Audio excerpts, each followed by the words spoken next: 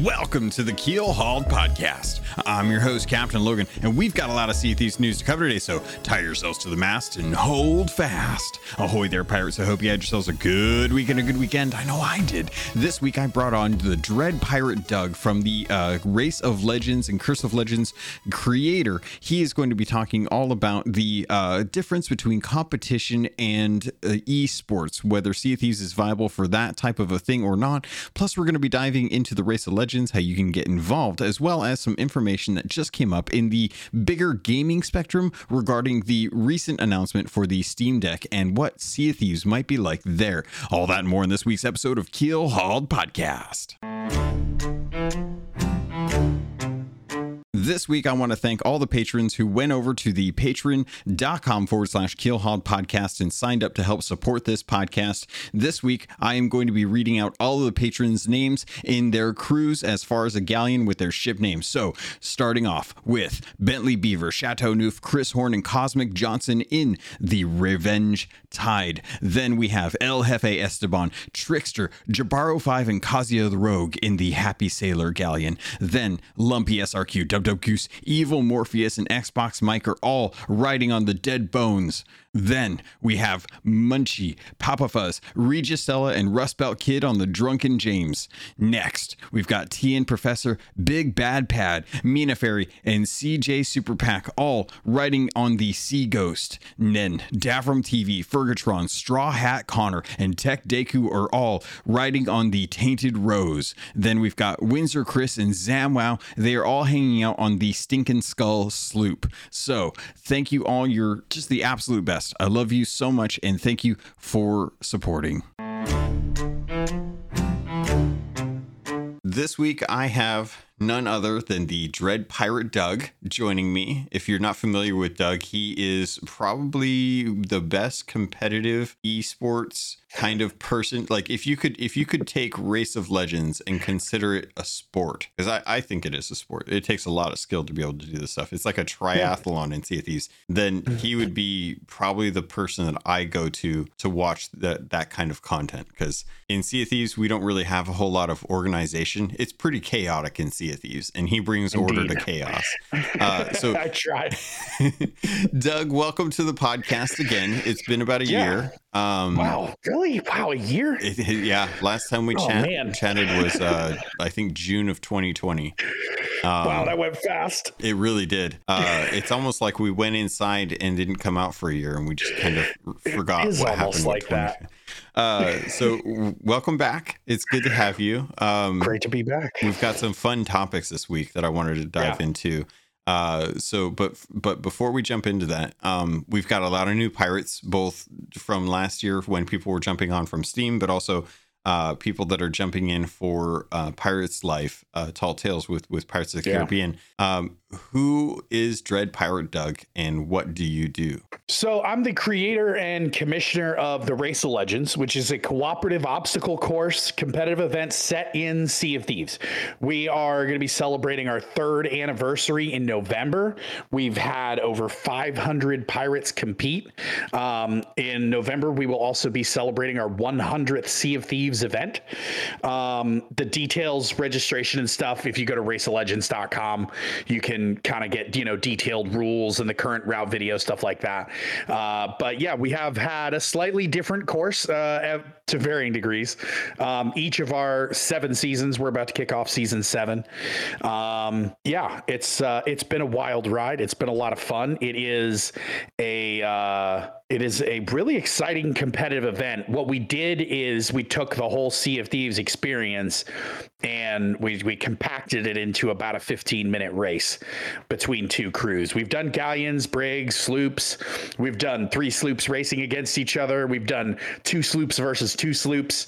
One time we raced 3 galleons and tried to get all 3 of them out of Smuggler's Bay at the same time. That was a bad idea. It was fun to watch, but it was a bad idea. We've done rowboat races. And then we've done some ancillary events as well. We did King of the Grill, which is really cool. Mike, one of our legendary first mates and a deckhand, he came up with King of the Grill, which was a it was on Golden Sands. We did Sanctuary. It was on Sanctuary as a PvP, land-based, just combat, pretty much a King of the Hill type thing.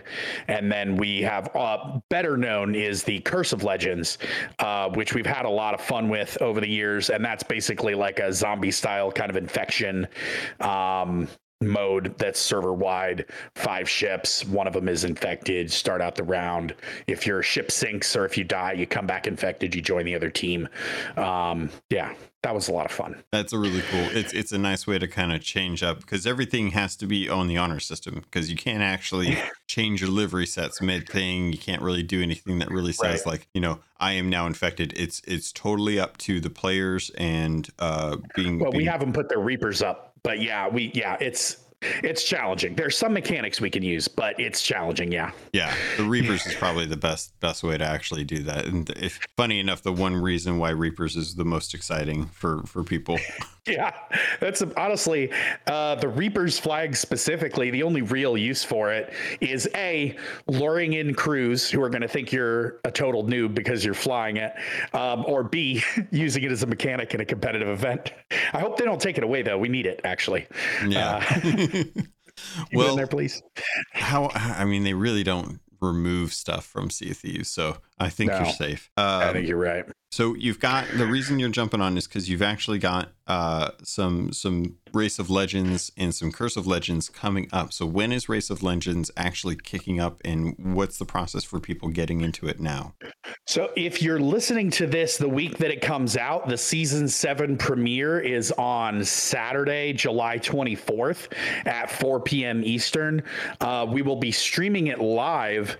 Actually, I haven't announced this anywhere else yet. We'll talk about this on Twitter later, but this season we're actually going to be streaming to Twitter, YouTube, and Twitch, and we may add some other platforms in as well. I wanted to stream to Mixer, but they haven't been calling me back. I don't know why. That's weird. Still trying to get in touch with those guys. Yeah, it's the strangest thing. Have you checked in with Facebook? Maybe you have to go through Facebook now. Zuckerberg streams a lot on Mixer. Maybe hit him up. Yeah, well, we won't be on Facebook because you can't simul stream to Facebook, and we'll let you. But yeah, I'll give Zuckerberg a call. He should know the right person to get me in touch with. Yeah. Or I'll just call Phil Spencer on his personal cell phone at home. If you do, remind him he still has my copy of Borderlands that I need back. Oh, okay. I'll definitely let him know. Thank you. I'm sure he'll get right on that. I just need the disc back. I have to authenticate. I haven't played it in a while. He's keeping my copy of Anthem. I'm totally fine with that for now. Yeah, you can have that one. Yeah. And a lot of people don't see it on the back shelf when he's doing interviews, but if you look really closely, like behind the skull statue, there's a copy of Anthem. That's mine. That's what's back there. Yeah. It might be a load bearing game that's holding up some other stuff. I don't know. It could be. I'm really excited for people to find out about Anthem 2. They're going to be so excited. They've done so much work to make it feel more like Mass Effect. So, interesting. Andromeda, not the trilogy. Okay. Oh no. All right. So, well, that'll be interesting. Yeah. Race of Legends is kicking back up. You're excited. Yeah. I'm excited. I always love watching these. It starts on the 24th of July. If people want to get a hold of it, just head over to raceoflegends.com. The links are going to be in the show notes. There's a tab for registering your crew. This one is going to be with I almost said everything except for the Brigantine. But this one's going to be with the Brigantines, right? Yeah, we're going to be sticking with Brigs this season. So crews of 3. The format is going to be each week 2 crews are going to go in a best of 5, best 3 out of 5 tournament. And then, the first crew to win 3 races wins that week and then qualifies for our 3rd anniversary tournament in probably November. Okay. Still nailing all that down, but it'll be mid-October, late November when we do our next tournament. Winner of that tournament will become our 6th grand champion crew. That's pretty awesome because that is a rare title. Yeah, there's only a few people. Have you guys gotten sales for this yet? Like NAL and not now that you mention Champions, they all get these. It's interesting. Sales. Yeah, they did get sales and we didn't. Yeah. Yeah. Oh, I hadn't noticed that. That's weird. Someone should look into that. Yeah. Yeah, I think that's it a would be whole great. other thing. I'm just saying, like, you guys have been around a long time. You do legitimate competitions. It's way more inventive than how many people can get slaughtered and yeah, sink ships. I think it's way better. I did have a question though, because you've been doing Race of Legends forever. You've always stuck to the premise of having same size or same ship types together. When is Race of Legends ever going to consider pitting really good sloop crews against really good galleon crews and really good brig crews? Ooh, in a race, that would be interesting. We've thought about letting crews choose. We felt like so much of it would just come down to the RNG of the wind. Mm-hmm. You know, obviously, if you are going directly into the wind, and that's just how the course works. I mean, because sometimes, as we all know, you can sail in 5 different directions and somehow still be going directly into the wind because it shifts as you turn. So, you know, you get a race like that and the galleon doesn't have a chance. The sloop is going to wreck them. But that would be fun. I really enjoyed the 2 sloops versus 2 sloops that we did one time. That was a lot of fun. I felt like there was a lot of potential there for different strategies and things, but it is pretty complicated to set that up, handling 4 different ships. But it was fun. It was Definitely. A lot of fun. So the main idea is that you're trying to reduce the number of factors that could impact the actual game, not unlike esports. So, but you guys are strictly competitive. So I'm curious, what is the difference between you building a system or a race that is trying to limit the factors of the RNG for your competition versus what a lot of esports try to do when they are trying to have a very set world where the playing field is as even as possible? Right. I feel like in the main difference between a competitive event like what the Race of Legends is and what I would, you know, some of this is just semantics with terms, but what I would consider an esport is esports as a rule, and I'm sure there's an exception out there somewhere, but esports as a rule are very controlled environments, right? Just competitive environments in general. I mean, you don't watch a basketball game and, you know, occasionally a piece of the floor falls away or, you know, the court changes shape halfway through, although that does sound really entertaining. Now that I mention it. But, you know, all the basketball courts are the same size. All the football fields are the same size. You know, the goalposts, the hockey, you know, we just take that for granted in regular sports that all the playing environments are the same. There's a regulation hoop. There's a regulation distance for the foul line and 3-point line, etc. Mm-hmm. But in Sea of Thieves, you can set up as many rules as you want. And one of the many challenges of running a competitive event in Sea of Thieves is keeping the rules to a reasonable length. And you can see the rules when you go to the Race of Legends, but it's, you know, it's not an exhaustive list of all the rules. A lot of times crews will have questions, you know, hey, can we do this? Can we do that? That's normal. If I wrote out every single answer to every single question anyone had ever had, it'd be 15 pages, but our rules pretty much fit on one printed page, single space, but they'll fit there on one printed page pretty much. Mm-hmm. So keeping things simple is important, but you create rules to try and add structure to Sea of Thieves. Sea of Thieves specifically is, of course, one of the most flexible open world games ever created. It's amazing. It's amazing that you can load in as a day one pirate and go anywhere and do anything.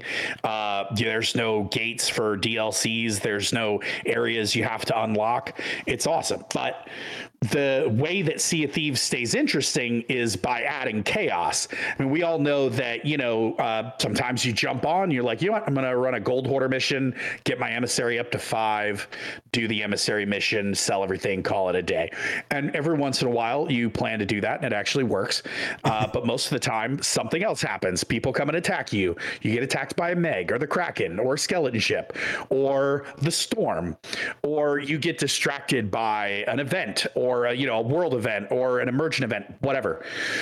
That's what makes Sea of Thieves awesome, is that you have a plan, but you don't really know what's going to go happen. You just got to go out there and see what Sea of Thieves throws at you that day, and you never know. And it's great, but when you're trying to create an organized, structured event, you're working against all of those mechanics that they've worked so hard to add into the game. So all of these emergent threats are just a problem. How do you do that, especially with patch notes that come out that say the Kraken's going to be more random during in between world events now. Yeah. Well, we try to only start races when we have a world event up, but we only have to forget once and we immediately get Kraken because there are no other ships on the server. Yeah. But yeah, I mean, we have to roll with the punches. We have to, mechanics and weapons that are added. We do have to add new rules and policies for, well, how do we use the harpoon, blunder bombs, fire bombs, all those things that have been added since we started the races, which was just after Cursed Seas. So we've had cursed cannonballs the whole time. So yeah, go ahead. I was just, you're making me wonder now. So like PvP is limited to swords only on the course. Harpoons may only be used. Yeah. So harpoons may only be used for environments only. Cursed cannonballs, fire bombs, blunder bombs from any source may be used against enemy ships. No regular cannonballs or chain shots may be used against competing ships. So with this, it's you're trying to narrow it down to just the ability to navigate the obstacle course and the racing aspect of it purely, correct?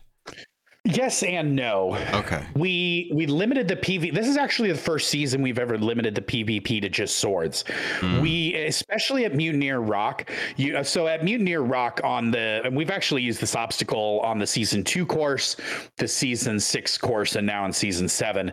And you have to so you have to, whichever direction you're coming from, you have to drop a rowboat at one side of Mutineer Rock. The rowboat has to row through the middle of the island, and then you have to reattach it to your ship on the other side before continuing the race. And the rowboat driver specifically is incredibly helpless to the eye of reach, or the pistol for that matter. Yeah. They're just incredibly easy to shoot. Rowboats don't move that fast.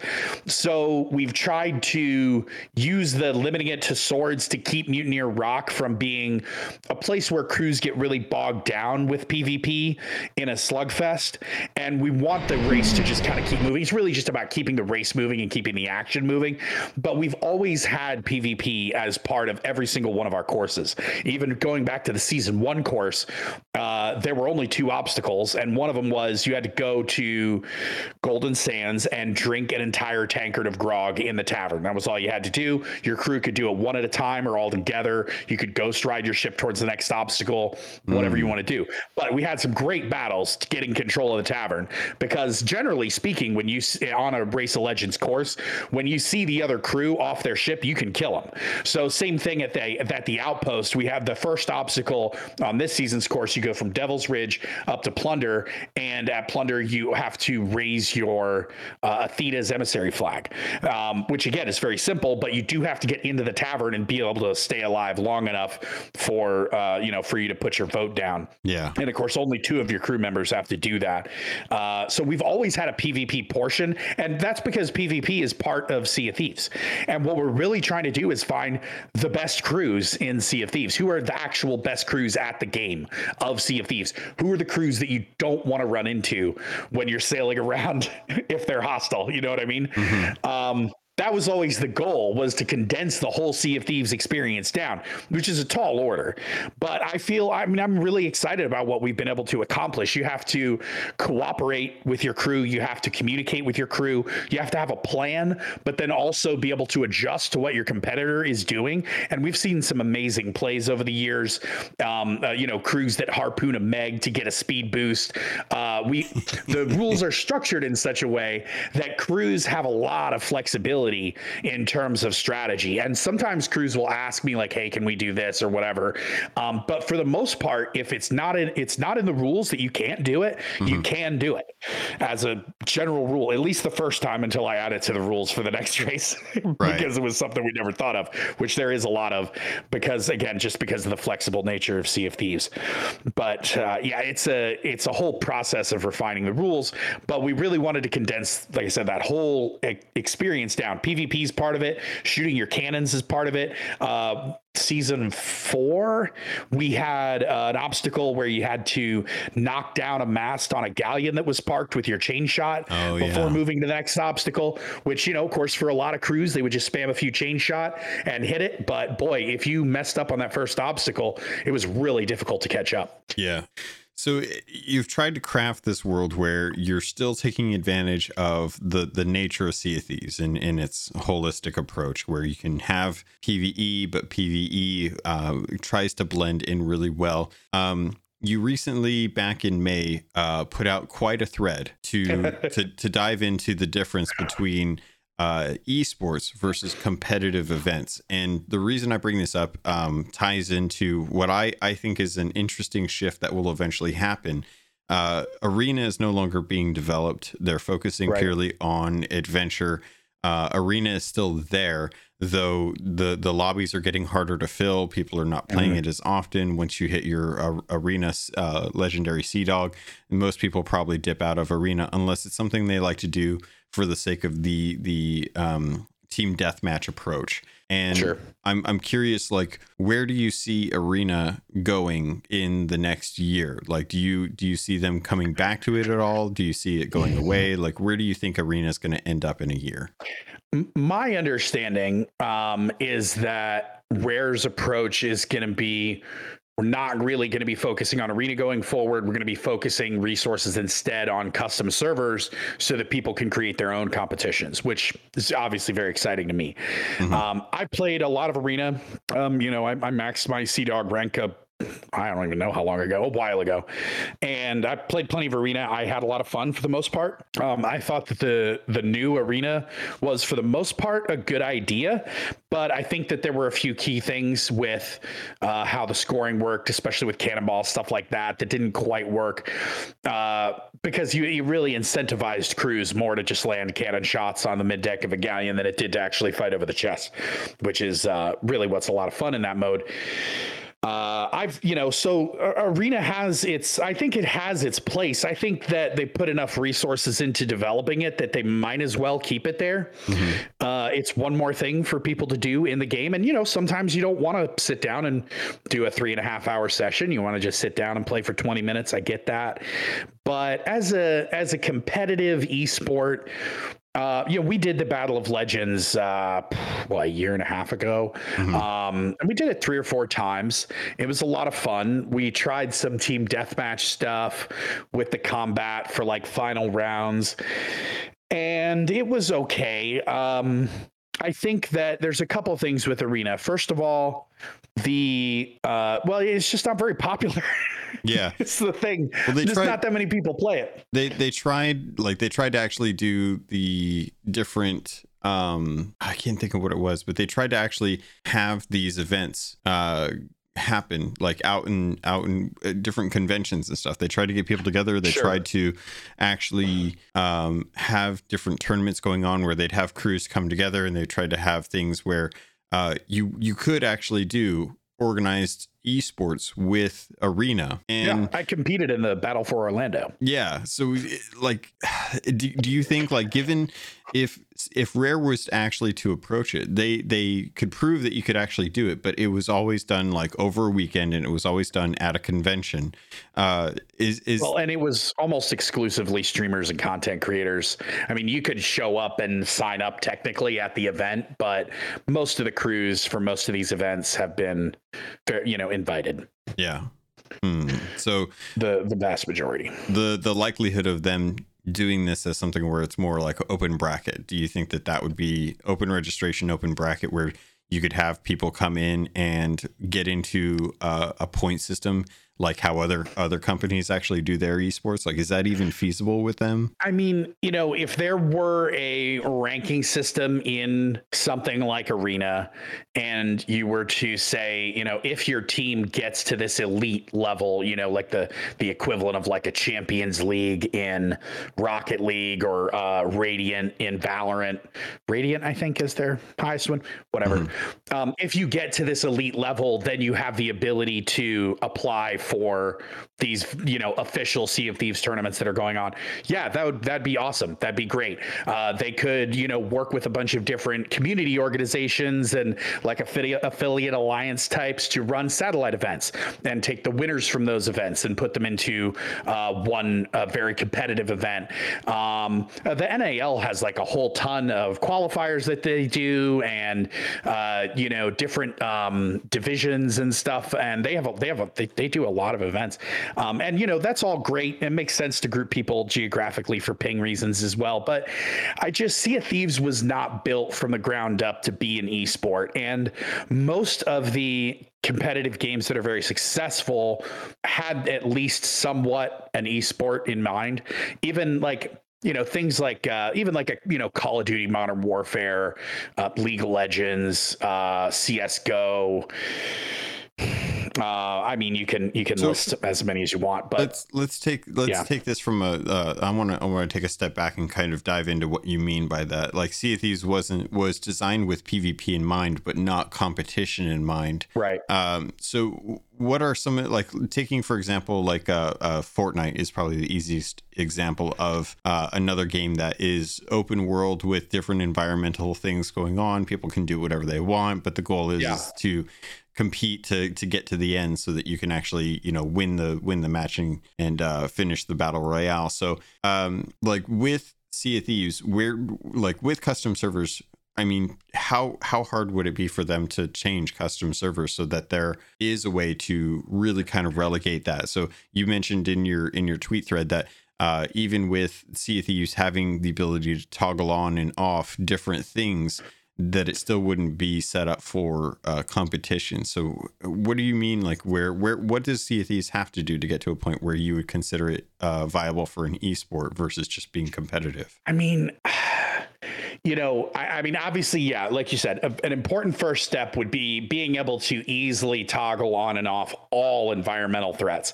being able to control the storm or toggle that on and off, Kraken, everything. Even active forts have been an issue for us on occasion. You'd have to be able to toggle all that stuff. And I don't even know if Rare's like even looking that direction or if that's something that's planned. I have no idea. If it's going to happen, I would assume it's not going to be in the near future. But like, let's say that happened. You're still going to come back to the issue of hit registration, which is just the most exhausting topic to talk about. But you're shooting between two moving platforms that are going up and down dynamically based on the size of waves that change based on the wind and the part of the world you're in and the weather that day, all those different things. Like, it's just, you don't do that in Call of Duty. You don't do that in Valorant. You're not shooting between two moving platforms that are, totally unpredictable in how they move. Sometimes they're both turning and moving in, different directions. Yeah, those games also, I should probably point out, I mean, play some Valorant or some Call of Duty. You'll have hit registration issues sometimes. You don't want to be that guy that blames every kill on hit registration, but like, it happens. I played a little PUBG this week. Hit registration issues happen. I love that the world has moved from back in my day, you lagged and you chalked it up to your ISP. Now that ISPs aren't as big of an issue, now it's the game code that's broken. I hit my shot. Sure. The game didn't recognize it. Right. Which, I mean, the reality of hit reg in any game, by the way, is that it probably helps you about as often as it hurts you because it's completely random. Yeah. And you're never really going to know when you shouldn't have hit someone, but you did. That's never going to log in your mind. You could have 15 fights. The only one you're going to remember is when you got that hit marker with the Eye of Reach twice, and that guy didn't eat any fruit and he didn't die. Mm-hmm. I get it. It happens to me too. It's frustrating. But Sea of Thieves wasn't built I mean, you look at, again, Call of Duty, PUBG, these games were built for hit registration. Like, that's their whole thing, is shooting each other. That's all they have. That's the only mechanic in the game, is shooting each other and picking stuff up. And even they struggle because everyone's ISP is different. People are physically different distances from the server that they're playing on. Sometimes you're playing with a friend of yours in Europe and one in Australia. My God, what a technical challenge. I mean, it's kind of amazing that we can play together at all when you think about it. Oh, it really is. Those games were built from the ground up. Now, if they ever make Sea of Thieves 2, which maybe we could do a whole episode. I'd love to talk about Sea of Thieves 2. But if they ever make a Sea of Thieves 2 and a part of, they look at Sea of Thieves 1, as we would start calling it, and they're like, well, one of the things we really want to nail is we want hit registration to just be perfect every time. And that's going to be one of the things that we really focus on, building it from the ground up.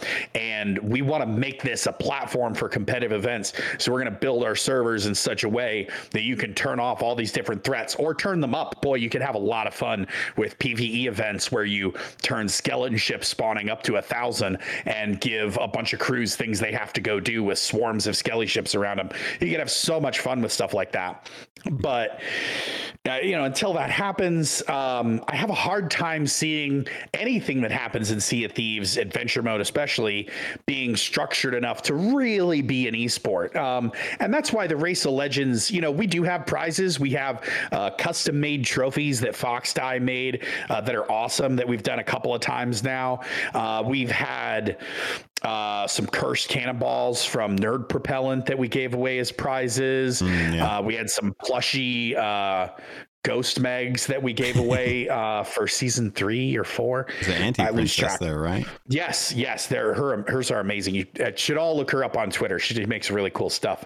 I had to shout her out because you threw out Foxdie and Nerd Propellant, and it would be remiss. I'm glad she would have been mad. Yeah, we're friends. She's awesome. I should have said that. Thank you. You saved my butt on that one.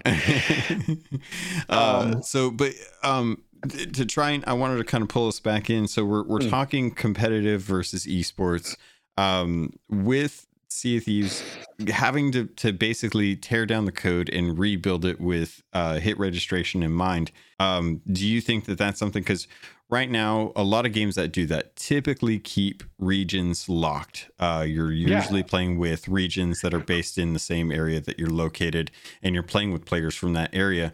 I feel like that would have to happen if we wanted to have reliable hit registration, and that is really, it's really deterrent to the heart and soul, I think, of Sea of Thieves. I think that you run into the same problem you do with World of Warcraft and having servers based in different locations, right?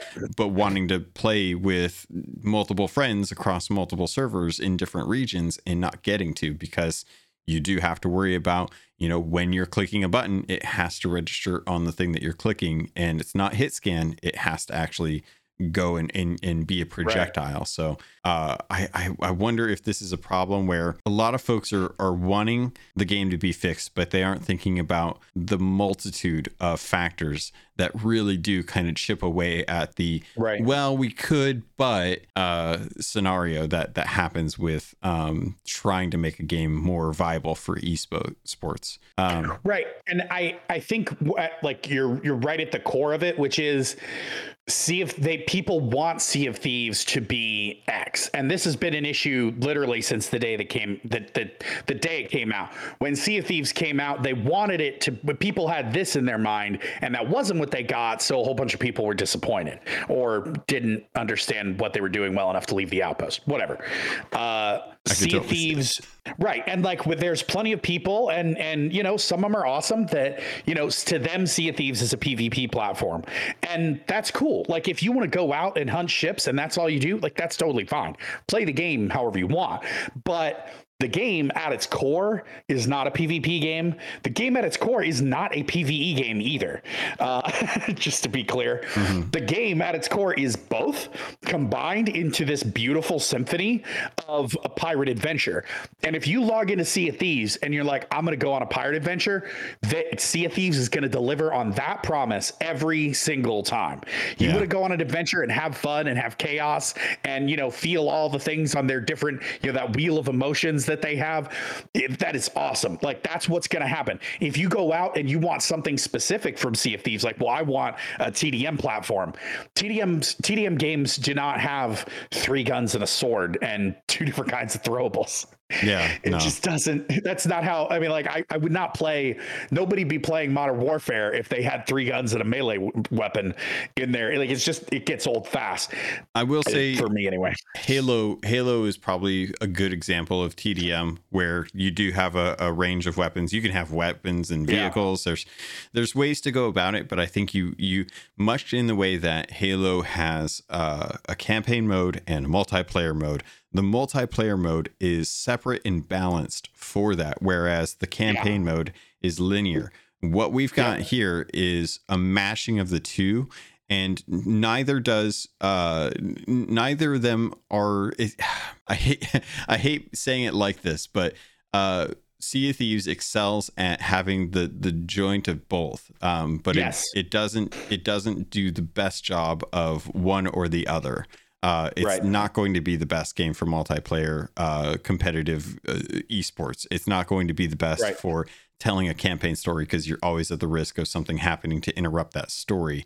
Sure. So in the sense that if you were looking at the game at its design, where it's a shared world adventure game, then it makes complete sense. It works out perfectly. But if you were to do it the way you would want for like a competitive esport, it would have to be arena is now the main focus, and they're going to build out the different modes, and they're going to have toggleable features. There's going to be a whole loadout that you would see all of the crews loading into the lobby before they even get into the actual lobby. And I think that's the difference is, there's so much emphasis on keeping the game part of the experience, as opposed to, all right, we're going to play arena and we're waiting for people to load into the lobby, and we're just watching names fill out spots on a list. Right. And all of the options in there are listed before you even jump into that. Whereas in Sea of Thieves, you go to an actual lobby, you actually go change your equipment, your costumes, you play around with the environment.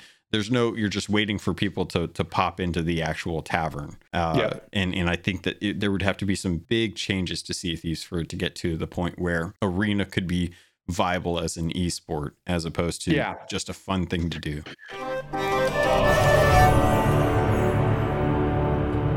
Ahoy there, pirates. This is the ad for this episode, and I did want to let you know, if you wanted to avoid these and just get a regular filler, you can head over to the Patreon. There's a special feed just for patrons that get the ad-free version. If you want to keep listening, though, I can't say I blame you, because this week I want to let you know about Loot Crate and getting 15% off of most crates and crate subscriptions when you use the link and code RobotsRadio in the show notes. Also, you can head over to audiobooks.com, get your first 3 audiobooks for free, and that can include any 2 VIP books, or use the affiliate link for Green Man Gaming. If you're a PC gamer or you'd like to save money on games, it's one of the benefits of being a PC gamer.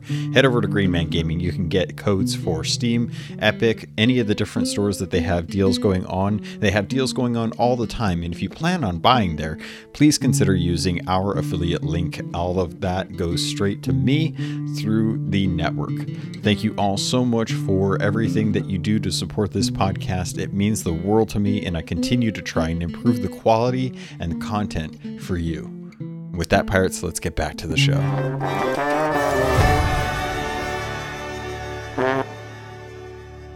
Yeah, and it doesn't look like they're going to put the resources in to make that happen, which, I totally understand. It didn't. I think there were some cool ideas with Arena. Didn't end up being exceptionally popular. That's okay. Sea of Thieves is an unrivaled platform for open world events and competitions. It doesn't have to be an esport to be awesome. It doesn't have to be a PvE game or a PvP game to be awesome. It can be its own special thing. And I think that's honestly what Sea of Thieves really, if you look at the 5 Pirates Life Tall Tales, some of them are more in the open world where you're sailing around a little bit. Some of them are off in more contained areas. Some of them have ship combat. Some of them have you fighting monsters. Obviously there isn't PvP in a Tall Tale, but there's plenty of combat with your weapons. There's puzzles and exploration and mysteries to uncover. It's a really good, if you play through those Tall Tales, aside from the PvP portion of the game, you've got a really good idea of how the game works and the basic mechanics. It's almost an extended tutorial, maiden voyage. Tutorial in many ways. It does a great job. And as I can see, especially that first one as a new player, I know that some players wish that maybe some of them had been a little more challenging, but anybody who knows, what's happening here with these properties knows a ton of new people are going to be jumping in. And if they'd made a Tall Tale that was super challenging for those of us that have been playing for 3 years, new players would not have had a great time with it. I think you're onto something there, because I think that what people want is a challenge, and I think what Sea of Thieves is more an adventure. It's not trying to test your technical abilities. It's more just trying to give you an experience. I was talking with folks, and a lot of them have stated, they would like to have hardcore things or secret things that only people that have been playing the game would actually get to see those. people that are able to do sword lunges, that know about shooting yourself up to places with cannons and stuff. Like that's a great way to reward people for finding something. But that, you're asking the devs to spend development time to build something into the game that is going to satisfy a fraction of the community, where they're trying to build something that is going to satisfy a larger group, even more so than the normal playing base for an experience. So it's one of those situations where I look at that perspective and I think, well, that's kind of the same problem with Arena right now, is that there's a hardcore group that want really, really good PvP, and Sea of Thieves is trying to make a game that is going to be approachable for a large portion of the world that isn't playing it. Right. Yeah, it is challenging. And, that's why we haven't seen, a ton of content for Pirate Legends so far. It wouldn't make sense to, create a whole series of tall tales or, a whole new ship type or something super elaborate for Pirate Legends, because amazingly, Pirate Legends are still a really small part of the population. One of the most exciting things, and I know people like to complain about this sometimes, but the best thing that can happen for any Pirate Legend is for more people to become Pirate Legend. If you want exclusive content, and obviously, we've got lots of cosmetics, and I think there's technically 3 voyage types technically for Athena's, whatever. Yeah. If you want more content for Pirate Legends, there need to be more Pirate Legends. There's some number where we're not going to make content for, 200,000 people to hopefully play, because not every Pirate Legend is still playing the game either. So the fact that, it used to be 350 hours to make it to Pirate Legend, and now I think people have done it in 24. Less, yeah. Less, yeah. That's fine. Great. The more people that become Pirate Legend, the more content, the better chance there is they're going to make content for Pirate Legends. But that's a little off topic. But Doug, I have so much value in my Pirate Legend title. I'm a Pirate Legend. If people can get it done quicker, it's less valuable to me. I mean, I've fought a couple of ships with the ghost sails recently that went down so hilariously fast. That was open crew, not representative of my established title, I'll have you know. I was just there. I mean, even when it was more difficult to make it to Pirate Legend a year or two ago, Pirate Legend just meant you played the game a lot. It doesn't mean you're good at it. It doesn't mean you know how to communicate with your crew. Like you were saying, Sea of Thieves is not about what they call hard skills. Your reflex, your even learning very specific strategies. Of course, like in a shooter, map knowledge is huge. You have to know every single angle where someone can shoot you from, depending on where you're currently standing, is super important part of any competitive shooter. But Sea of Thieves isn't about memorizing a bunch of stuff and knowing, memorizing what to do in each situation. Sea of Thieves is about the soft skills. I mean, the most powerful weapon in the game is the megaphone. And we all know it. I was on a crew the other day. This dude gets on the megaphone as we rolled up on him, and he was like, "Hey guys, we're just doing a tall tale. We're not trying to bother anyone, but we were running Reapers and they were a level 2 emissary. And they're like, we don't have any loot at all. We don't have any loot. We're just doing a tall tale." Yeah, well, it turns out that was a lie. They had an insane amount of loot. They were parked at a shipwreck currently getting loot. We knew they had loot. They had a ton of loot, but that almost worked. It didn't work because they were a level 2 emissary, and there were enough of us on the crew. And I'm not going to name names, but there were enough of us on the crew that were like, yeah, we don't believe them. But there were others on the crew that were like, oh, let's not sink them. They're doing a tall tale. They were doing a tall tale, to be fair, but they lied about having loot on their ship. And here's a little tip: don't run an emissary while you're running a tall tale, because some Reapers will come up and sink you for your flag. It's how the emissary system works. It's not what it's for. It's true. Let me take this opportunity to jump on that point. Reapers and emissary flags. There's something going on right now with tall tales, which may explain why you're seeing more of that. Because if you're running a tall tale, especially with the Pirate's Life, where you can jump through a portal and cancel the voyage once you get out of it, you will immediately get kicked into a regular adventure server, but probably not the same one that you were on. So I wanted to ask you, how do you feel about Reapers chasing emissaries and emissaries using portals to save their flag. And should you be able to carry a flag through the portal, whether it be Reaper or standard emissary? So I've done this a few times, and I found out about it pretty early on. The community figured this out. We always figure it out pretty fast. The community figured this out pretty fast. Saw people on Twitter talking about it. I didn't mess around with it until I believe it was Sonic Bob put a post on the forums and said, no, this is like an intended mechanic. You can use this mechanic. We're going to keep it in the game. We're not considering it an exploit. Of course, the difference between an exploit and not an exploit is whether or not the developers say it is. Yeah. So if they say it's not, that it's not. So that's nice and simple. So I've run this several times. A few things about that. First of all, of course, you can't bring your loot. So if you have loot, you can't just sail away with it, which is obviously a good idea. You do keep your supplies, which is awesome. Even supply crates, cannonball crates, wood crates, fruit crates, you keep all those, whether they have supplies in them or not. Obviously, the stuff in your barrels.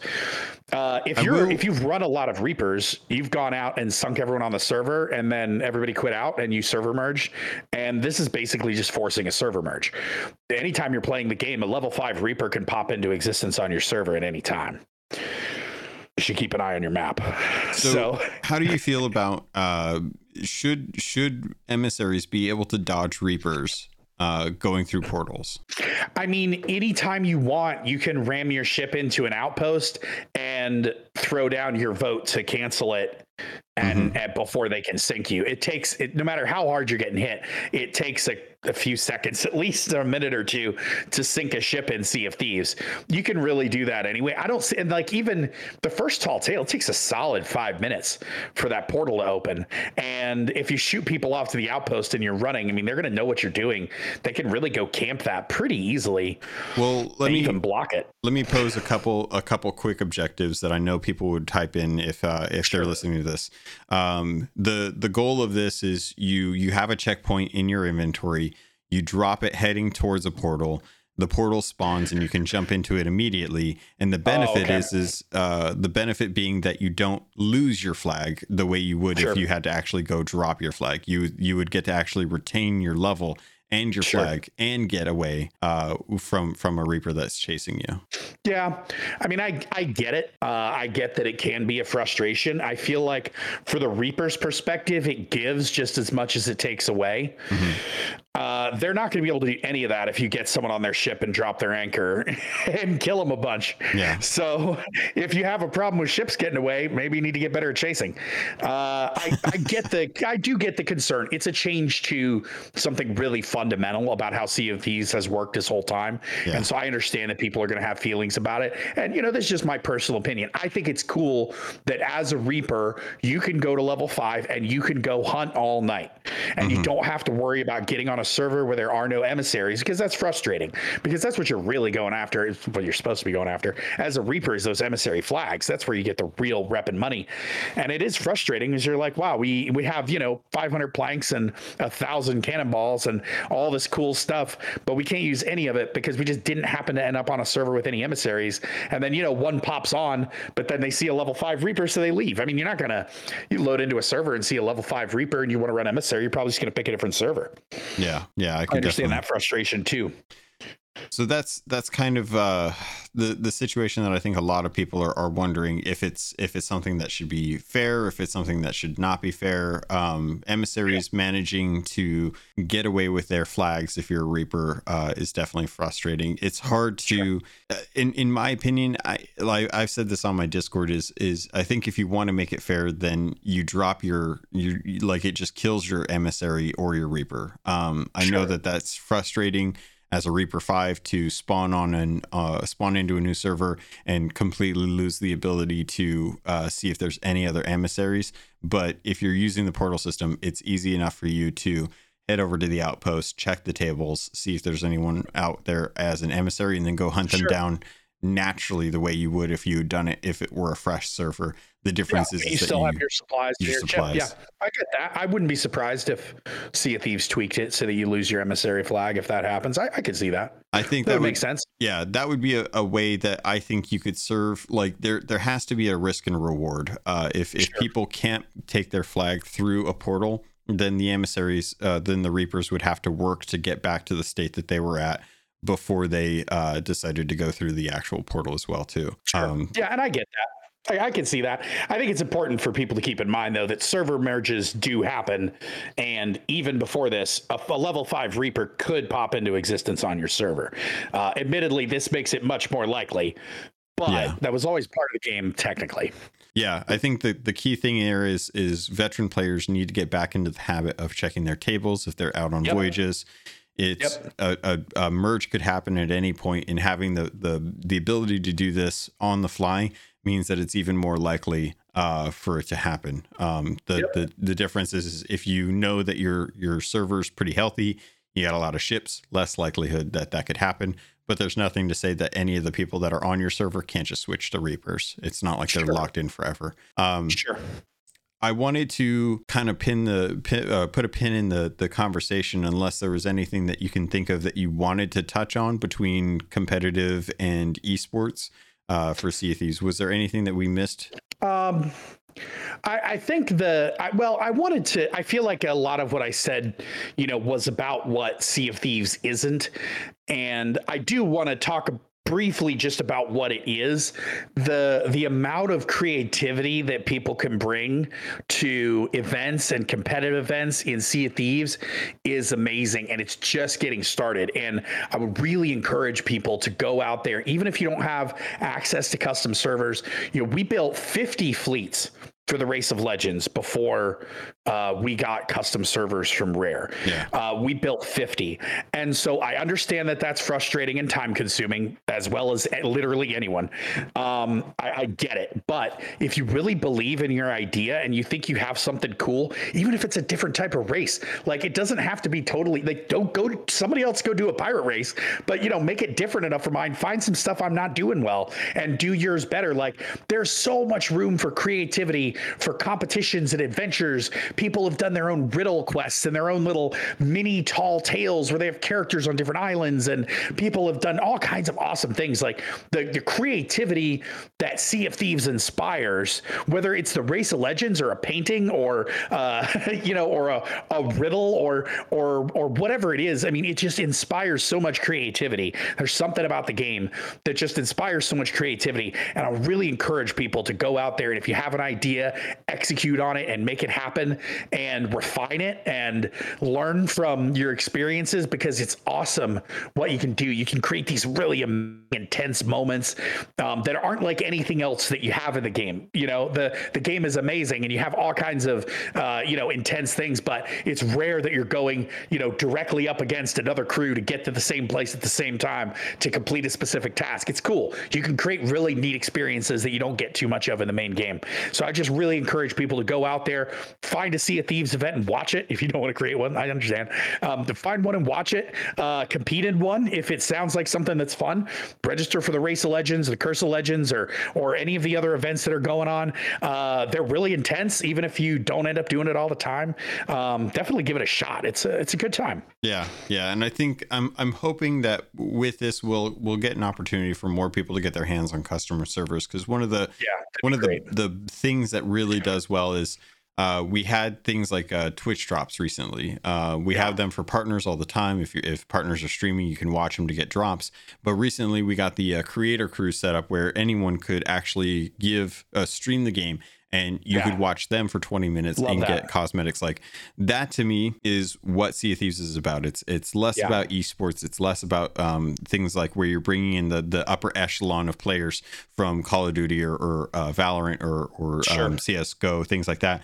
And putting them into a situation where they're playing a game that is less accurate, less or more prone to random stuff, things like that, and seeing them get frustrated trying to do what they do best, and more about like watching regular people play the game and seeing their random experiences and their reactions to it. Because I think anyone can know what to expect if they're watching Shroud play a CSGO or Valorant. He's going to be very calm, calculated. He's going to hit every headshot. He's going to be exceptional at what he does because that's what he does. But watching, Happy Kraken X or someone, stream. I mean, I know she's a partner now, but she didn't used to be. She got partner pretty quickly. But watching newer streamers come out of the woodwork and just seeing their experience, things like that. It's what I think Sea of Thieves is all about. And I'm hoping that with custom servers, if those are something that more people can get access to, seeing things like Race of Legends or Beacon Brawlers, things like that, where they see the potential in having their own communities, even their smaller communities. They can do these smaller events even just for their community, and then have that just kind of, build out the idea of it's that old is it a parable where you can give a man a fish and he'll eat for a day, or you can teach a man to fish and he'll eat forever. It's that idea of teaching someone how to create the thing that they love, so that they can turn around and create more of it, not only for themselves, but also teach other people. It's what Sea of Thieves does really well. No one comes on to Sea of Thieves knowing how to play the game. They play the game by either playing the game themselves or jumping onto a crew and having someone bark orders at them so they do the thing that they need to do at the right time. It's all part of the adventure.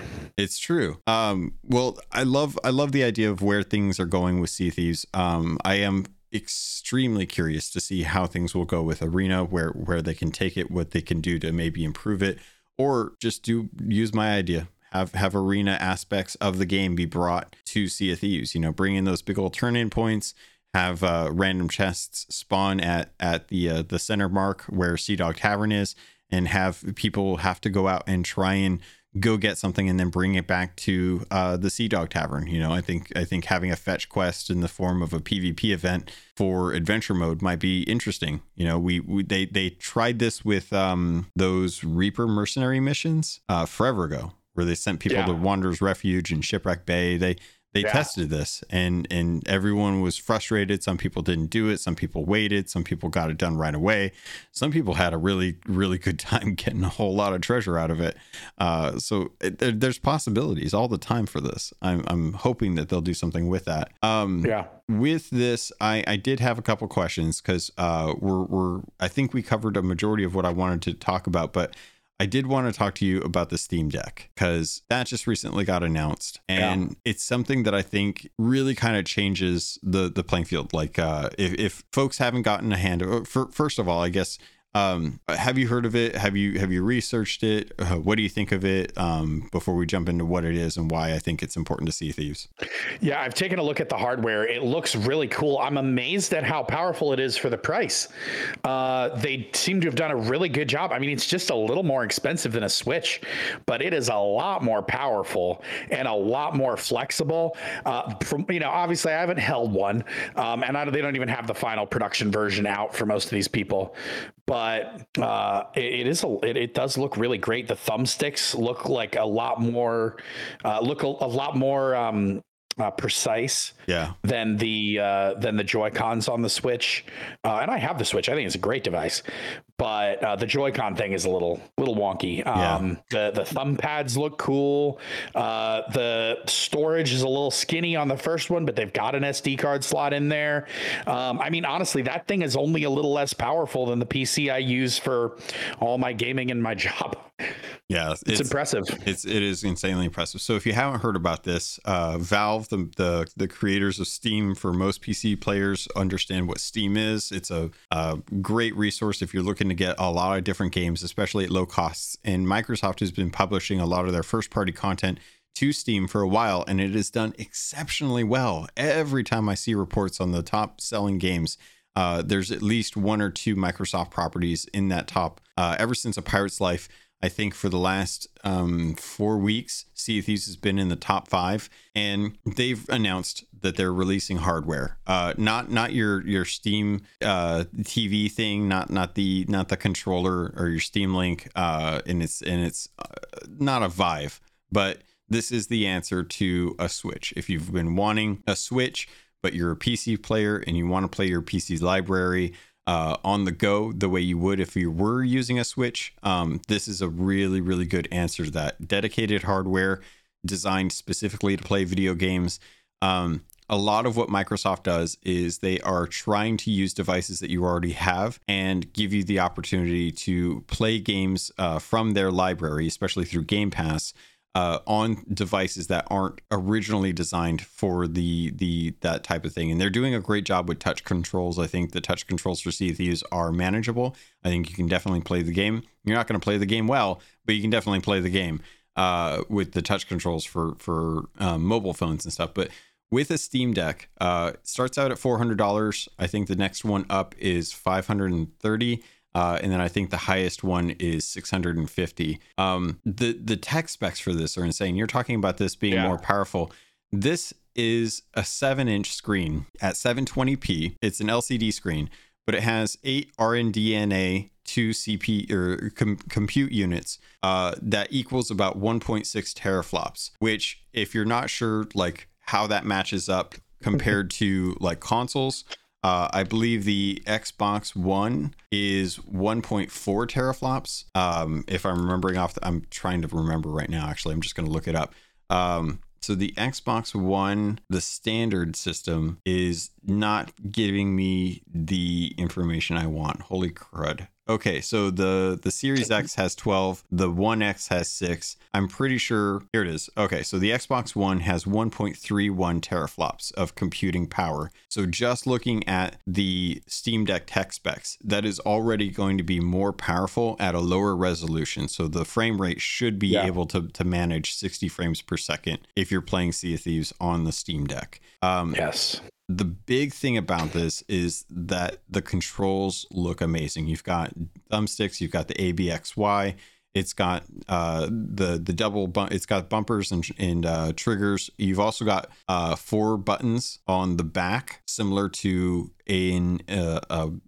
what do they call it? The Series Elite or the Elite Series controller, where you have the paddles. So there's 4 buttons on the back. So this is something where, like, I've been wanting. And sorry, the display is actually 1280 by 800, not 720. I've been wanting a portable version of Sea of Thieves for years. In fact, I even made one of my more popular YouTube videos is a stupid video that I put out forever ago when Rare was doing one of their game jams, and people were just, creating fun stuff. And I went and recorded footage of Sea of Thieves and then edited it so that it looked like it was playing on my Switch, and used the Gold Hoarder Tataku figure to spawn in a chest, which was literally just Jay Pizzle on my mast, and he was just dropping chests when I told him to. So it's one of those things where people have been wanting to play Sea of Thieves portably for a while. We've had the opportunity to try it out with phones, and even with like a Razer Kishi or a Backbone, you can get a much better experience. If you want, you can still use a clip on a controller and use a regular controller, but then you got to drag around a controller, and you're still burning your actual phone battery at the same time. You don't get the benefit of having your phone battery on top of being able to game as well. You have to sacrifice one of those. I think the Steam Deck is going to be a perfect way for people who want to play games that aren't on a Nintendo system that is locked down. If you want to play with Bluetooth headphones, you can play with Bluetooth headphones. You can use Party Chat. You can use Discord. You can install Windows on this. You can download the Microsoft store at that point. It's all running off of a version of Linux that is using, I think, a Proton emulator is what they called it, where you can actually emulate a lot of the software that's available through Steam. Even if it's a mouse and keyboard game, there's touch pads underneath the thumbsticks to be able to access stuff. It is basically everything. Like it is the kitchen sink included in this device. And the fact that they managed to give you the entry point at 400 says a lot about how aggressive they're trying to be with this hardware. They really, really want to get those people that are looking at the Switch and thinking, the Switch is fun, but it doesn't have all the games I want. I want to be able to play Witcher 3 on the go in the way that it was intended. And Valve sees that, and they're like, all right, cool. Well, we want that too. So we're going to build this system and leave it as open as possible, so that if you want to jailbreak the hell out of this thing, you'll be able to do that. And those savvy enough to create videos will help others who aren't savvy enough to be able to do this. Having Steam, having Sea of Thieves on Steam, is this something that if money was no object, how often do you think you'd see yourself using something like this? I mean, for me personally, I'm not like riding public transportation every day to and from work, or, riding along on long car trips or whatever. I could see, I really like sitting out on my back porch just generally. I just like being outside and seeing the weather and just not being inside all the time. Mm-hmm. I could see sitting out. I mean, it would be great to, be playing Sea of Thieves with my friends. And, sometimes every couple hours, I just need to go outside and just see the sky. Especially when the weather's nice. It would be awesome to be able to quit out of the crew and join back in from a mobile device and go outside and play. That would be awesome. Or you're on vacation, or you're like, I'll go on a family vacation in a couple of weeks here where I'll be away from my desktop, not going to be playing Sea of Thieves via xCloud on my phone. If I'm honest, part of the reason is I need to use my phone for other things. Yeah. You get a phone call, you get text messages and other stuff coming in. I would rather have a separate device for that, I think. Yeah, I'm in the same boat. I don't go out as much, hashtag real gamer. I think that this is something that, like, I love playing video games on my breaks at work. I go outside, I sit in a shaded area on a little stone table, and I just I've been playing Metroid Samus Returns recently because they've got Dread coming out, and I've been wanting to get back into that 2D Metroid thing. So I've been, I got my phone open for one to a guide from IGN. Thank you, IGN, for your guides. And I've got the guide there, and I've got my 3DS, and I use my phone as my supplementary screen the way I would if I'm sitting in front of my computer. And I've got one monitor with all my notes and reference material, and I've got my podcast recording on the other screen. It's just a natural way that we've become accustomed to devices. If you're into devices, you want to have two screens. Being able to have all of your stuff on your phone is tough, especially if you're burning battery. So I'm hoping that this is something that really hits with the community. It seems like a lot of outlets are excited to see how this works. I think a lot of people are trepidatious about the history of Valve with their hardware. That's fair. I had a Steam controller and a Steam box, actually. Yeah. Briefly. So I see where the hesitation comes from. It's not unwarranted. I think the difference is I think Valve wants this to work as much as gamers want this to work. It seems, based off of Gabe Newell's, talks about this, he plays his Switch all the time. He's always on that thing. He won't stop telling me about it. So I know he wants this device to work. I know he wants this to be something that really, really capitalizes on, I think, the thing that PC gamers don't have the ability to do, which is to get up and take their games anywhere they want. Steam Link is nice on your phone, but again, it goes back to that idea of you have to sacrifice your phone battery for that. And that's acceptable for a lot of people. Not everyone's going to be buying the brand new phones every year or two and have that battery life. A lot of us are living off of phone batteries that are 3-4 years old at this point and just aren't going to hold the charges as well as they used to. But I'm super excited for this. I would love to see a situation where we're able to go to like Sea of Thieves Fest and be able to take our Steam Decks there and hang out with people and actually get to play Sea of Thieves on cruise on a custom server and do Race of Legends at a convention like scenario. Like the idea between that with having the opportunity to use Game Pass on mobile, it's so cool. Just the opportunities that are available right now. I wanted to tell a quick story, and I'll say this, and then I want to get into questions if you're good with that. Was there anything with Steam Deck that you wanted to jump into? Any hopes or dreams before we switch? No, I mean, I just want to be able to play Sea of Thieves everywhere. But yeah, you covered that pretty well. Yeah. I mean, I think it could be a really cool secondary work device for people who'd rather not use a laptop. I think that device, the hardware, has a ton of really cool potential, but this is Keelhauled, so let's keep it to Sea of Thieves. Fair. But it's a cool device. It's really neat hardware. It's very flexible. I think people are going to do some really, really cool stuff with that. Yeah. I can't wait to see what the opportunities, especially with emulation. I know Jeff was. I made the snarky tweet about how. No, I'll play this back to the rare dev that actually tweeted this. Josh and Kato posted a photo about how the Switch won't play Sea of Thieves, but the Steam Deck will. And I think I retweeted that. Yeah, and I was like, oh yeah, and it can't play. The Switch can't play Wind Waker, just like the Steam Deck, but at least you can play Sea of Thieves on the Steam Deck. And Jeff Pegleg Perez comes back with this snarky tweet, and he's like, actually, you can play Wind Waker on the Steam Deck. And I'm like, oh, get out of here with your emulation. That's deep. And I was like, you know what? That's kind of funny. You could actually do that. You could actually put an emulator on Steam Deck and play a game that Nintendo owns that Nintendo refuses to port to their system before Nintendo does it. Happy 35th anniversary, Zelda. I love you. I can't wait to get back to Skyward Sword.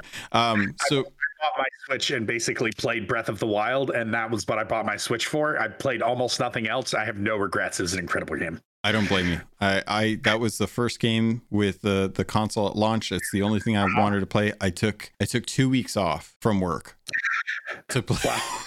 That's awesome.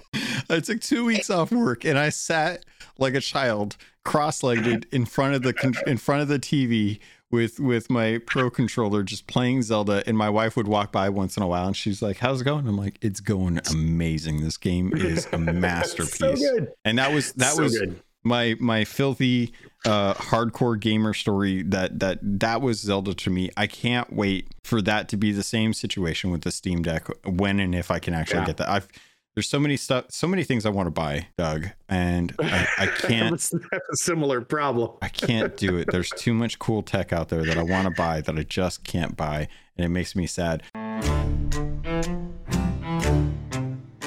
Real quick, Sea of Thieves podcast, the official Sea of Thieves podcast, has been a little dry on its release schedule. When do you think we're getting another episode of Sea of Thieves podcast? I mean, I hope soon. Didn't they restart it recently? Right? Yeah, it was a thing way back in the day, and then it kind of fell off, right? And then they brought it back, and it was a thing, and then it wasn't anymore. Am I?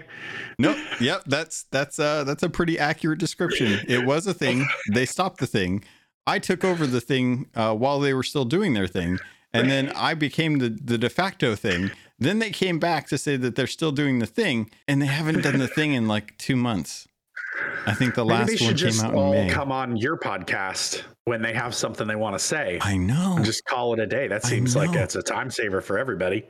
That's what I'm saying. Great content for your podcast. They don't have to produce a podcast because you're already doing it.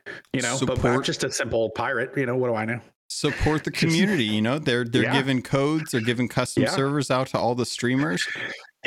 Just come on the podcast if you want to say something. I've got the syndication going, I've got this set up, I'll publish it, I'll do all the work. All you have to do is just come tell me what you want to put out into the world, and I'll let everyone else know. It sounds like a great system to me. I love it. I like that idea. I think they should definitely listen to you. You've got your finger on the pulse. I appreciate that so much. We're going to have some Twitch drops in August. Those are coming up. Keep an eye out for those. I believe that they're towards the beginning, which is only a couple of weeks away at this point. So keep an eye out. Doug, do you do drops? On occasion. It's interesting. And there's probably a whole book to be written about social media and streaming and audience behavior around this. But for a lot of Sea of Thieves partners see, a 5x or even 10x on their numbers for drops. But some of it's the nature that we stream later in the day, and most of the people who are just showing up for drops have already gotten them. Mm-hmm. But drops don't make a huge difference for us in terms of audience size. Occasionally we'll get like one of those monster raids from a Sea of Thieves partner, but for us, it's not like a huge deal, the drops. I don't know. I mean, people are really just showing up for the races. Like, we've done giveaways, and a couple people show up for the giveaways, but like, people are mostly there to watch the races, no matter what we do, it seems, which is great. I mean, I love our community a lot.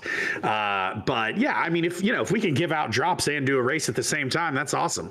But we tried to schedule our content around them in the past, and it's really challenging to schedule them that way. So we just kind of have to do what we do. And I think the one in August might line up with one of our events. I'll have to double check. You can probably look on the website and figure it out, but I have to double check. But I think we're going to have an event for the next round of drops. It's always a little added excitement, you know? Yeah, it's nice to be able to see something other than someone sailing around looking for ships to sink and get your Twitch drops that way. I would much rather watch. I like to think so. Yeah, I'd much rather watch a race and see like an outcome to that, because chances are if people come in for the drops and they're watching 20 minutes, there's a good chance they're going to stick around and want to watch the outcome of the actual race. So many times I'll sit there and catch myself standing in front of the TV while my wife is watching some competitive show, and I'm like, I don't actually care about this. I've already stepped into the arena and I'm watching it. I might as well see who wins. So yeah, your brain wants to complete things. Yes, yeah. very nice. Yeah. So, I said I wanted to tell a story. I wanted to touch on a situation that popped up. So the Friends event ended on the 15th. I squeezed in at the very last minute to get the last few favors that I needed to be able to get the title, which I genuinely didn't need, but it's one of those dumb completion things. My brain said I needed to get it. I get it. I was so impressed with the Microsoft ecosystem. Have you ever run into a situation where you're playing on your system, whether it be PC or Xbox or on mobile, and you're just like, for whatever reason, I don't know what it was, I was playing on my PC, and I was watching a stream on the other thing, and my system locked. Like hard locked. It is never hard locked on me before, but I thought it was just the game crashing, and I was like, okay, well, I'll just restart the game. And I waited for it to close out. It didn't do anything. My system was just completely frozen. And this was in the middle of doing a ghost ship voyage to try and do ships. So I'm sitting there doing my circle around Smuggler's Bay and anticipating like the fleets to kind of come around, and, you know, I'll pick off the ships and whatnot. No, system hard locked. I freak out. I'm sitting here trying to think like, oh God, what do I do? What do I do? How long is it going to take for my computer to boot up? How long is it going to restart? So I grabbed my Xbox controller. I hit the little Nexus button and I booted up my Series X, which is connected to my other monitor. So I switched the input. The speed of this system was fast enough to not only boot up from beginning, boot up Sea of Thieves, because it's not on quick resume as much as I would love it to be. Yeah. Boot up Sea of Thieves and get me logged back into my ship in time for me to spawn into my sloop just as the water level was just about to go over the top deck. Wow. And did you save it? I saved it. Wow. I absolutely saved it. And I was so surprised because I was like, I'm dead. I'm screwed. I'm never going to, all those skulls completely gone. My flag gone.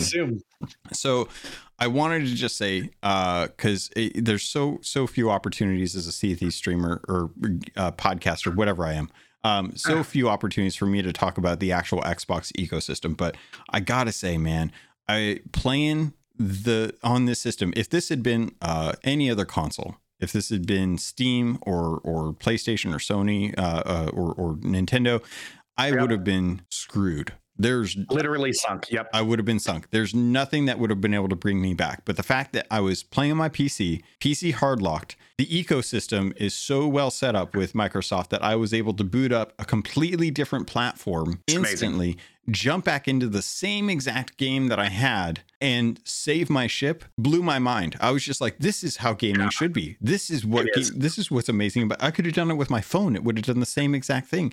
But it was so great to be able to be like, I have two really nice pieces of hardware. One failed me. The other saved me. And it didn't matter to the experience because the ecosystem is designed in a way to support multiple platforms on the same session. And like I saved my ship, I finished up the fleet, and I got my title.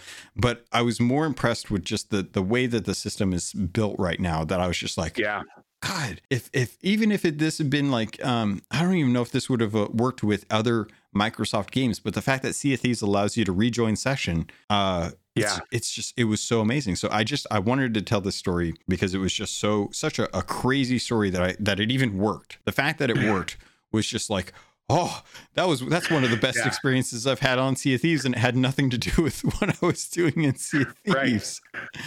It's amazing. It's such an amazing ecosystem, and everyone else is so far behind on this type of thing. It is awesome. And the ability to play on all these different devices, even just some of the stuff that it's easy to take for granted if you only play on PC and Xbox, like whole thing with like Ghost of Tsushima and some of these other PS5 games.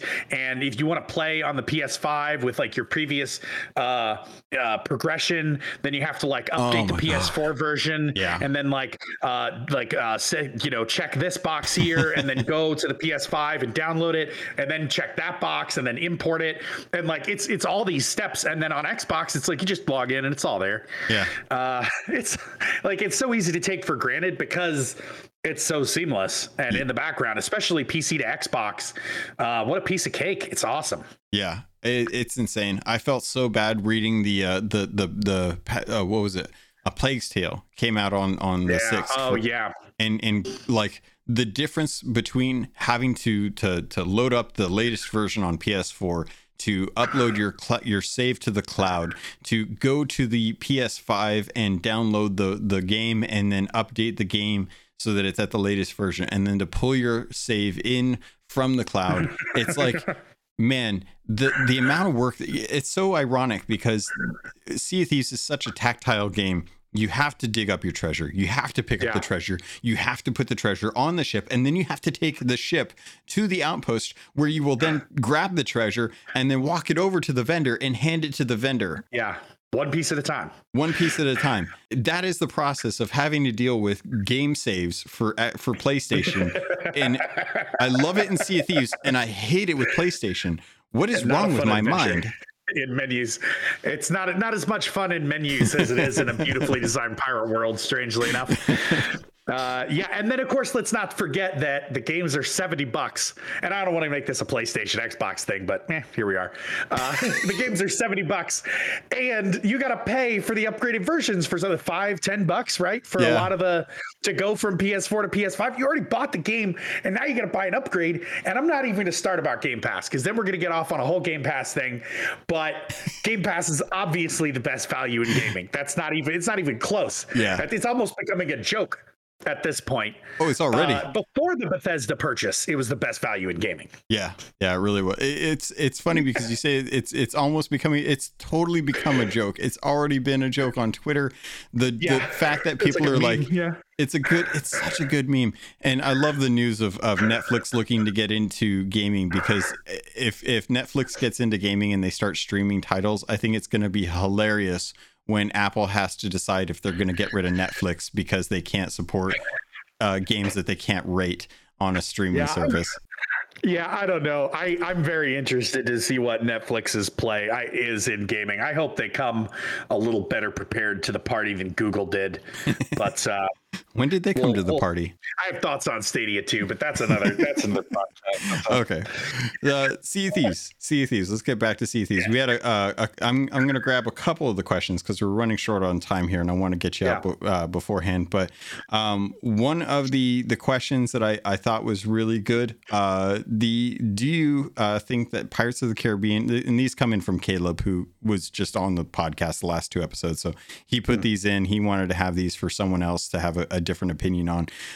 He writes in and says, do you or your guest think that the Pirates of the Caribbean collaboration is a one-time thing, or will it be similar to how Fortnite continuously releases new Marvel cosmetics now that they have established the relationship? Oh boy, I hope so. That'd be awesome. I mean, I would love to see more Pirates of the, honestly, I mean, if we're talking about Pirates of the Caribbean properties that I've enjoyed the most, it's going to go Sea of Thieves, Tall Tales, and then A Giant Gap. I like the movies, especially the first one.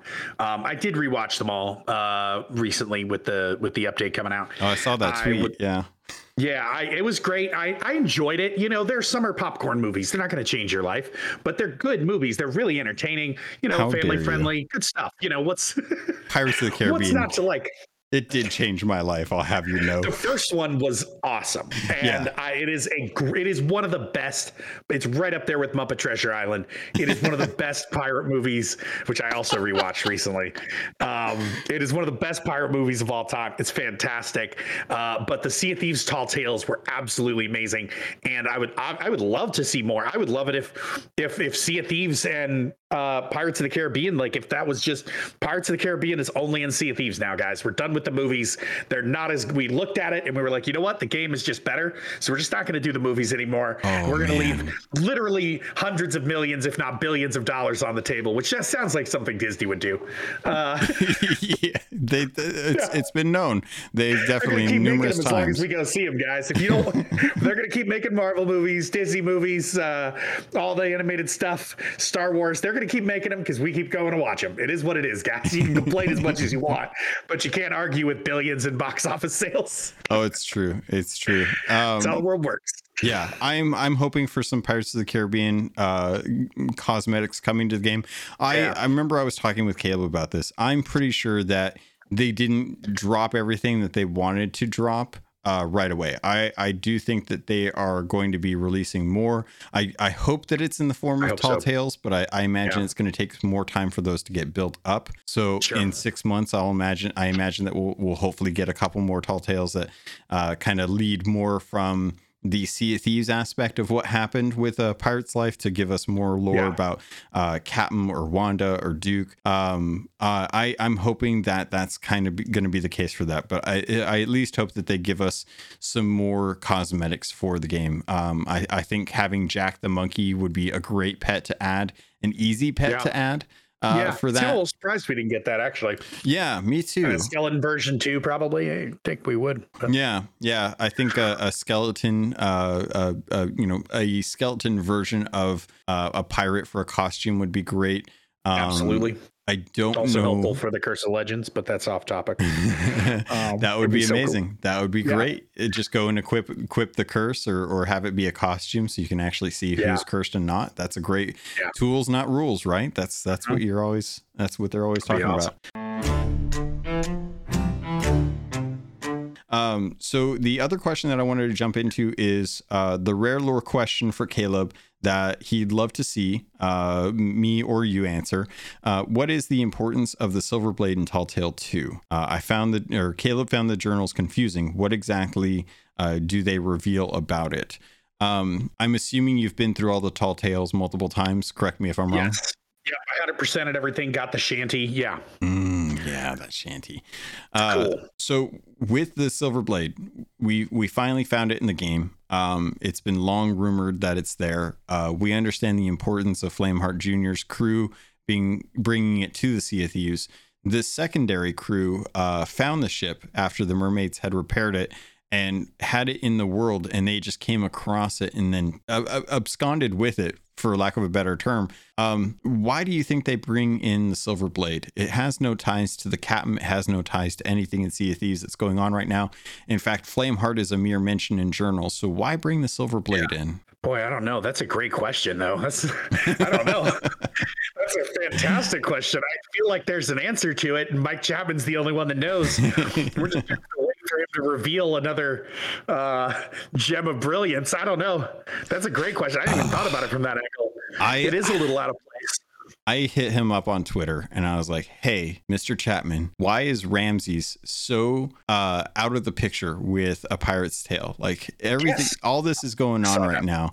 He has not done a thing. And he's supposed to be friends with the ferryman. Shows no concern about what's going on with the ferryman at all. He's just still hanging out in his tavern, doing his own thing, greeting pirate legends and giving them really long voyages that they'd rather not do for a chest to get a decent amount of reputation because there's no Fort of Fortune going up.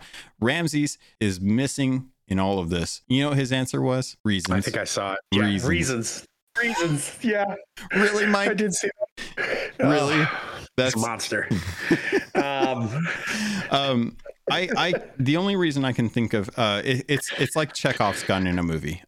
You if you show a gun on a hearth and you don't fire that gun any point in the movie, you have to ask yourself, was it worth showing that gun? Same thing with the Silverblade.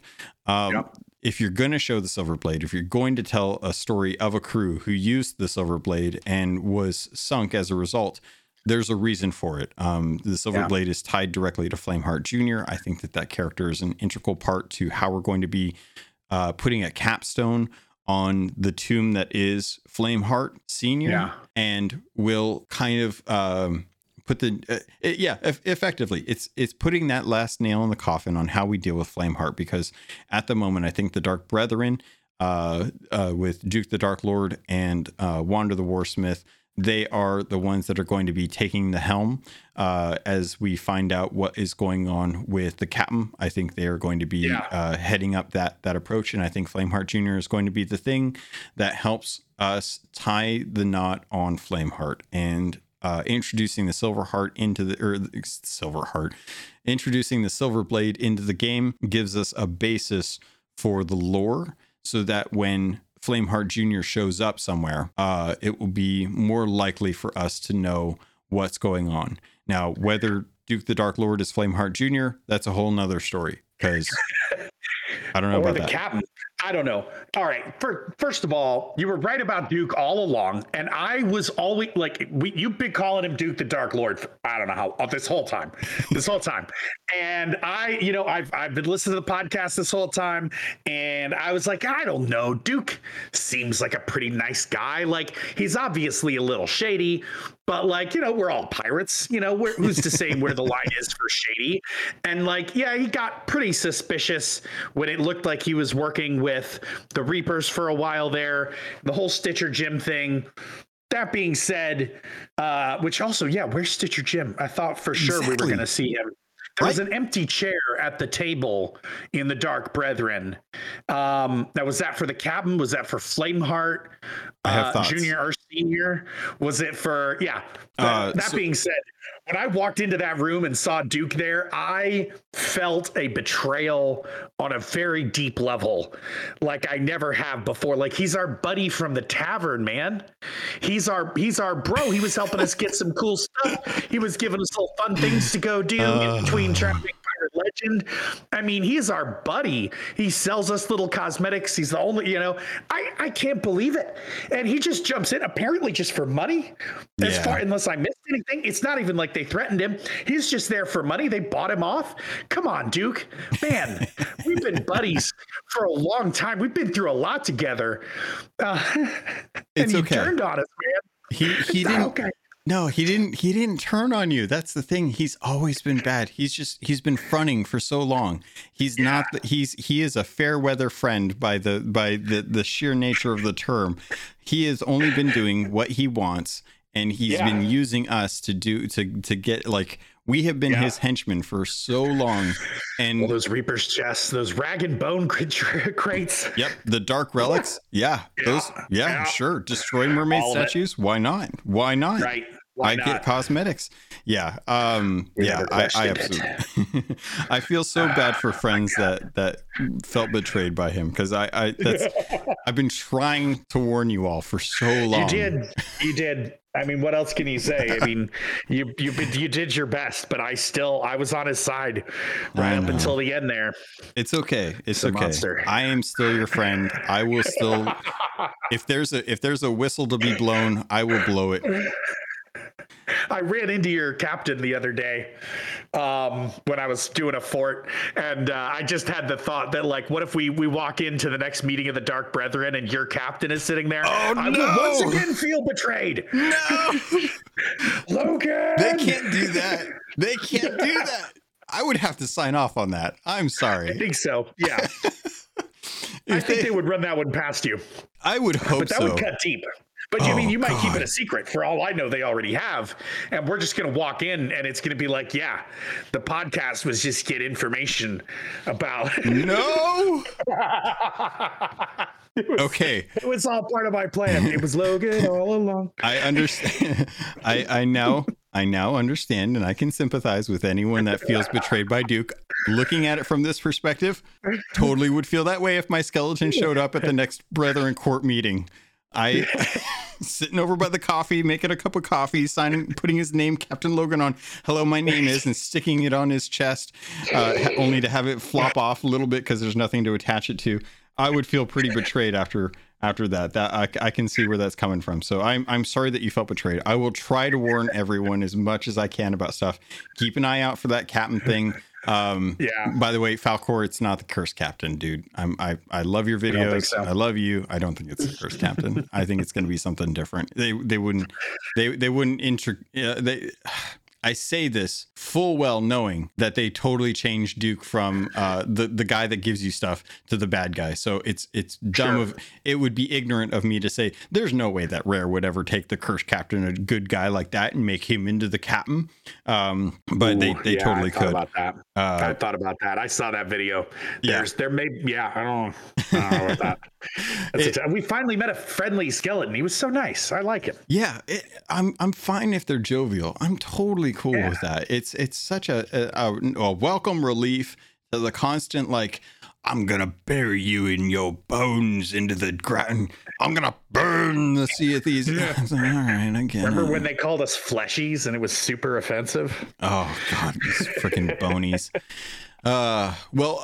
This has been great, Doug. I've been wanting to get you back on for a while. This is awesome. I think this is a great opportunity for folks to get back into the Race of Legends, to see season 7. Registration's open now. It's starting on the 24th of July. It's going on for the next bunch of weekends after that. So and then they're going to be doing you're going to be doing Curse of Legends afterwards.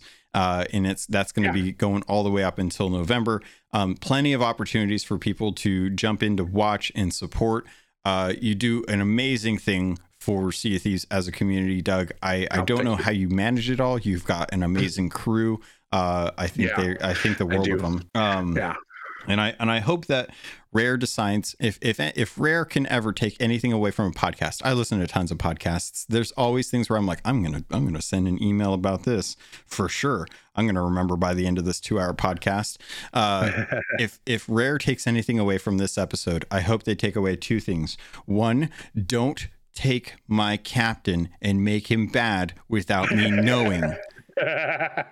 That's fair. And the second thing, give Race of Legends some sales, guys. They totally deserve some sales as gifts for the victors of Race of Legends. Can't argue with you there. I think they did. I think you totally deserve it. You've been you've even said over, what was it, 500 pirates? 500 competitors, competing. If we had sales to give away to people who've won the Race of Legends, I'd be giving away close to 300 of them. Yeah, they wouldn't even be close to the rarest sales out there. I mean, the deckhand sales, the ones for the SOT shot competitions, obviously the rare sales. There'd be a whole bunch of sales way more rare than the Race of Legends sales. There'd be hundreds of them out there.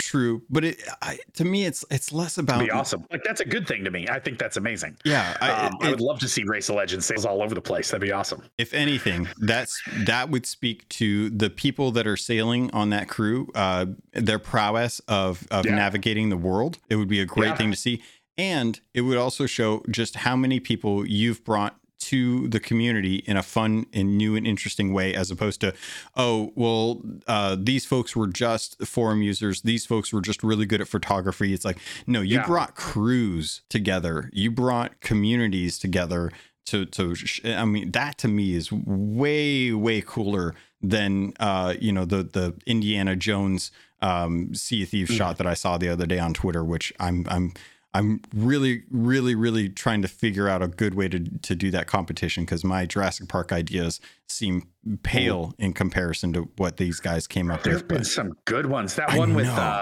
Captain Hook and Pan fighting on the mast. Yeah, that was a cool one. That was good. There have been some great ones. Whoever at Rare had the idea for that for a contest. That was a really good one. People have done a great job. Struck gold. Absolute gold. I don't think they anticipated nearly, like, I'm just grabbing the SOT shot 1. I've already seen there's Sound of Music. There's the 300, which is hilarious. I saw that one with the bodies in the background. Yeah, with the bodies in the background. Jaws, like someone did Baywatch. That's impressive. There's Hangover. Oh my God, it's pure gold. See that one? Pure gold. Great. There's someone did Shaun of the Dead. Someone did Jason and the Argonauts. This is I saw that one. Yeah. Oh my God, it's amazing. It's amazing. It's absolutely amazing. Just like Joker. I didn't think anyone was going to be able to pull off Joker, but sure enough, someone found the costume and the outfit. to get the Joker going. Amazing. So I still haven't seen anything with Jurassic Park, so I'm hoping that I can get mine in there, because I've got a few ideas for Jurassic Park that I want to get in there. I like it. But yeah, so sorry, Doug, thank you so much. The best Dread Pirate I know on the Sea of Thieves, the best commissioner and captain of Race of Legends and Cursed Legends. I cannot wait to hear more about what you're doing in the future. I wish you the best of luck, sir. Please, if you would be so kind, plug yourself as we get out of here. Sure. Yeah, you can find me on Twitter at DreadDoug. You can find Race of Legends at raceoflegends.com. You can follow the Race of Legends on Twitter at Race of Legends. You can also follow me on TikTok, by the way, Dread Pirate Doug over on TikTok. I've had a lot of fun posting some Race of Legends videos and montages and things over there. And yeah, twitch.tv/DreadPirateDoug is where we are live streaming. And then this season, we're also going to be live streaming on our YouTube channel and on Twitter as well. So hopefully it'll be even easier for people to watch. Season 7 kicks off Saturday at 4 p.m. Eastern, July 24th, depending on when you're listening to this. Awesome. Thank you so Thanks much. Thanks for having me. This was awesome. Oh, man. My pleasure. Great time. Please. No, my pleasure. All my honor the whole way. Folks, if you have any comments, concerns, questions, feel free to hit me up at CAPT_LOGUN at CAPTLOGUN at gmail.com. I'm forgetting all my socials. They're in the show notes. Head over to the show notes. You'll be able to find the Discord. You'll be able to find links to Doug and all of his stuff. And I think, Pirates, with that, thank you. I love you. And I look forward to sailing with you on the Sea of Thieves.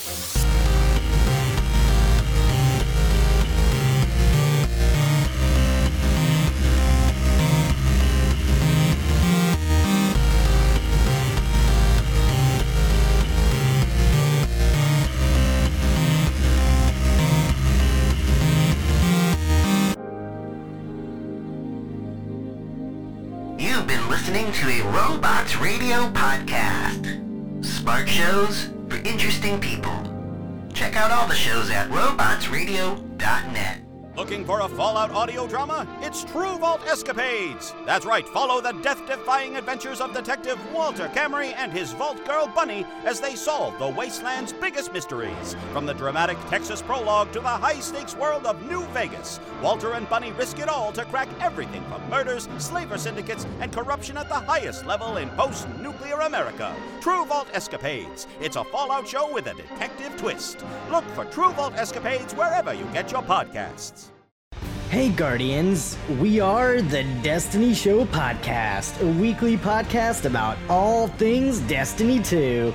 We invite amazing guests from the Destiny community to share their stories and discuss the latest topics from the world of Destiny. Check us out on Apple, Google, Spotify, Stitcher, or live on Twitch every Thursday night at 7 p.m. Eastern, 4 p.m. Pacific.